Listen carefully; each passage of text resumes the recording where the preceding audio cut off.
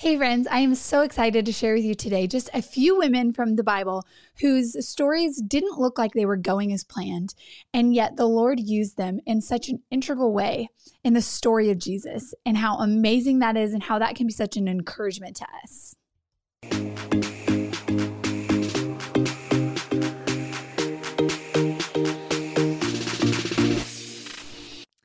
Hey, welcome back to the Cultivate Women's podcast. I'm so glad you're here. So today I just wanted to talk with you a little bit about some women in the Bible who've just been, are such an inspiration, and it's just been so great for my soul. And I just want to share that with you today. But first I want to share with you something that has been bringing me joy. So I love mason jars, whether they're as decorations or as cups or whatever they are. Like, I am just a sucker for a good mason jar. And I've been having like an afternoon drink of like collagen, just to help with like hair, skin, nails, as I am like gonna turn 30 this year. And so I've been implementing it into my routine. And I am like running out of cups, and I hate doing dishes. And so instead of just washing dishes more often, I decided to grab some new cups. So I found these actually at Walmart. They are Pioneer Woman, and they have the cutest floral like design in like on the actual jar itself. And then of course the floral lid and the bright yellow straw, like it just gives all the some fun summer vibes. And it just is like, I needed a lid because kids and all the things to take with me on the go. And it's just been so nice. And it's like the perfect size, 16 ounces. Just so great. So great Walmart find that I am just loving this week.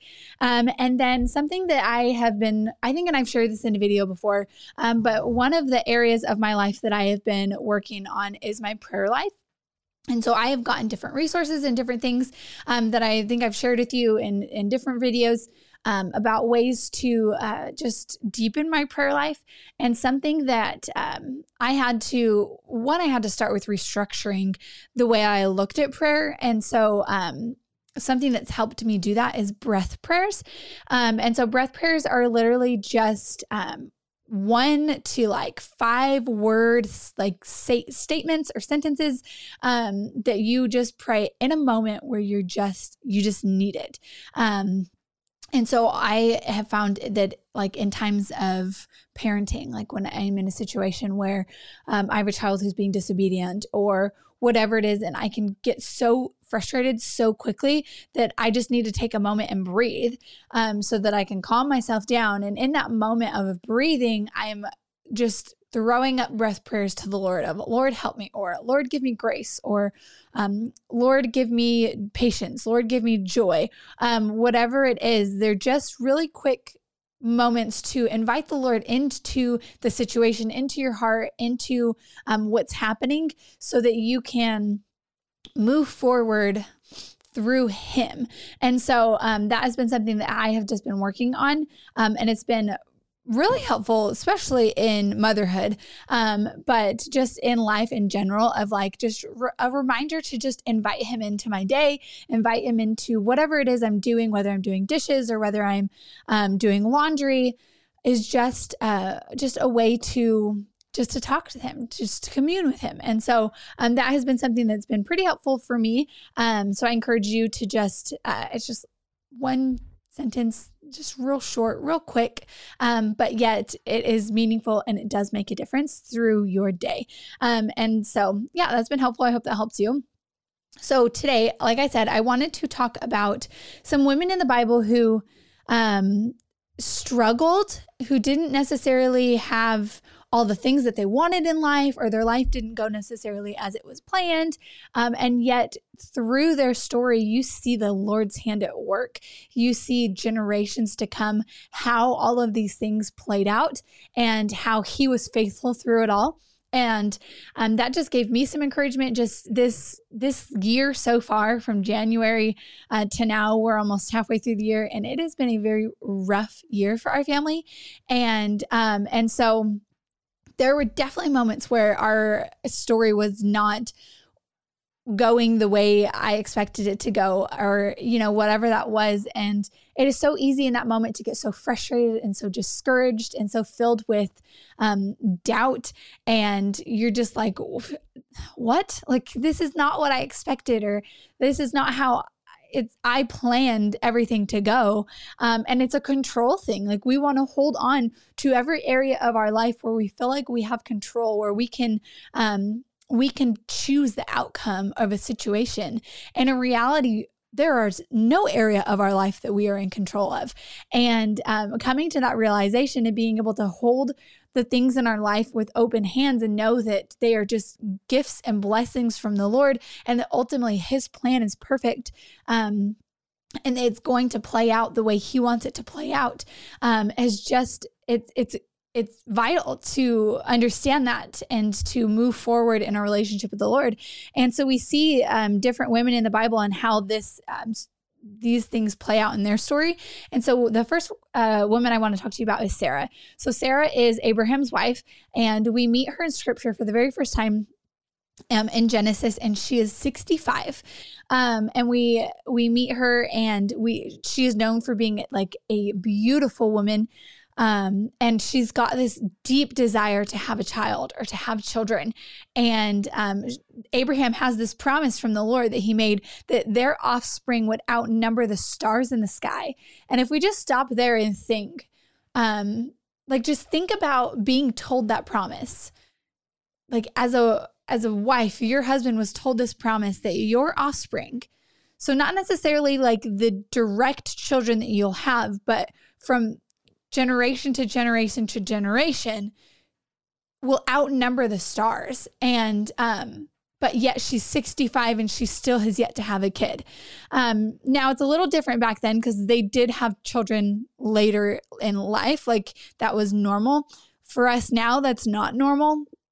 But still, it's to think like you're in your late 30s and you haven't had a kid yet, but yet this promise from the Lord that your generations are going to outnumber the stars. And so she's got this struggle where it's like she's got this desire that she wants and a promise to go along with it, but yet she's got no child. And so it's, how does she hold on to this promise, but yet walk in the not yet?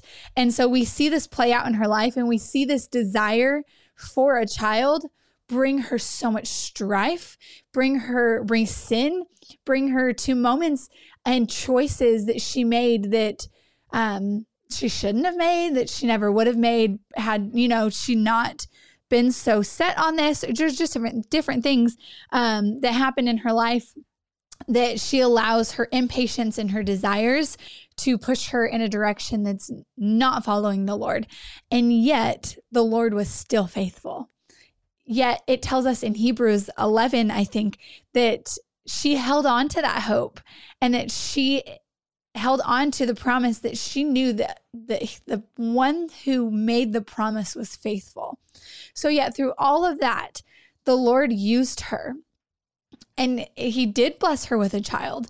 Maybe after she had given him her husband Hagar, after she had doubted and laughed at the Lord, like, when she had struggled, and then they get this promise of like, okay, you're going to have a child now. And she laughed like, okay, like, you've been saying that, and we've gone years and years and years, and it's still nothing.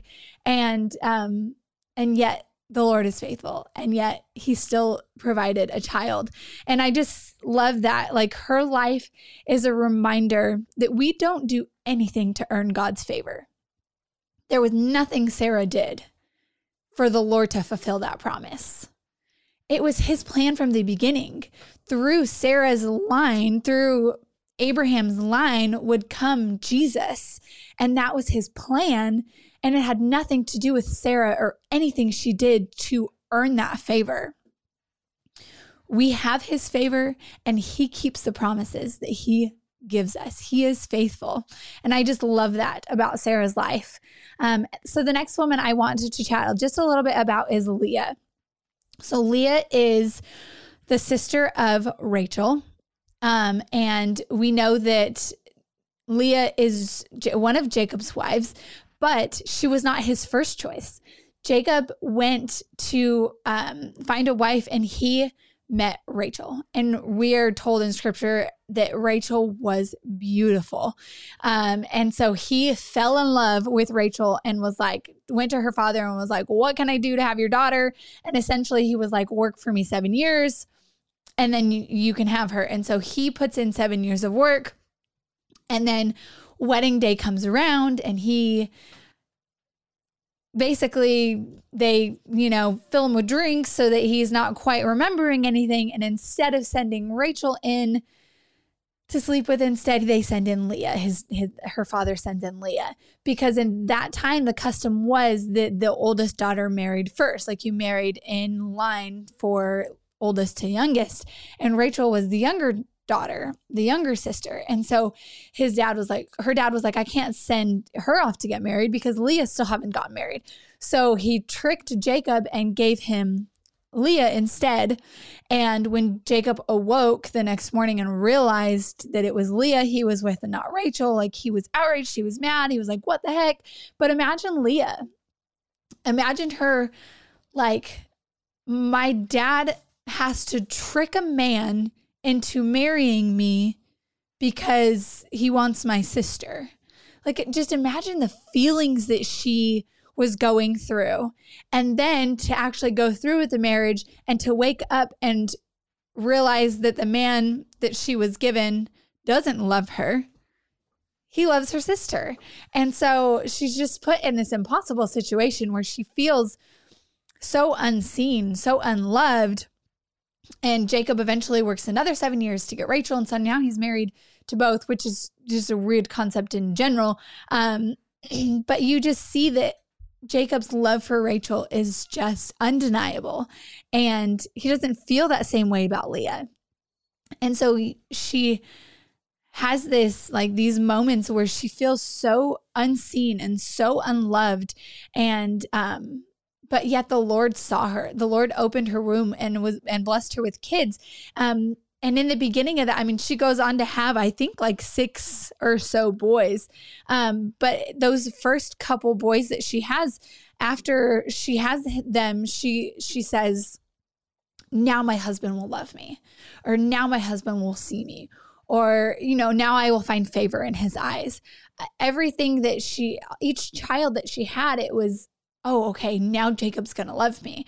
And then she gets to this point where I forget after which, I want to say it's like her 4th or so child, that now she's like, I have favor in the Lord's eyes. Like, she recognizes that it isn't about being seen by Jacob and loved by Jacob. The Lord sees her and the Lord loves her.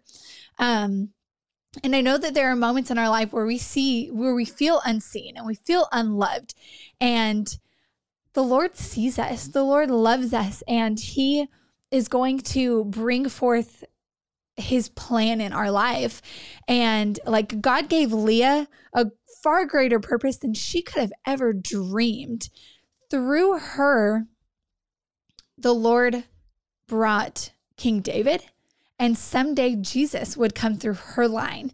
And like, that is a purpose that she never could have dreamed of, having entered into a marriage where she felt unloved. It was forced. It was a trick and all of these things. And so in those moments where we feel like our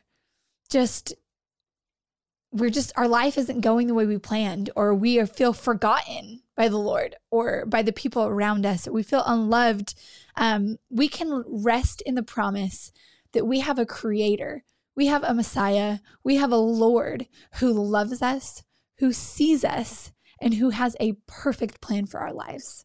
And it is his plan worked out in his timing. And when we're able to trust in that, we are able to see the benefit and the beauty in our story, even though it's flawed, even though it doesn't work the way we want it to. So I hope that brings you some encouragement today. I hope you're able to just really look at moments in your life and know that although it didn't work out the way that you planned it, the Lord had his hand on that, and the Lord has his hand, and he is going to walk you through it. I hope that you enjoyed the video today. I would love for you to subscribe, to hit the bell to get notifications when the next video comes out. I'm just so thankful for all of your guys' support, and I hope you guys have a great day. Bye.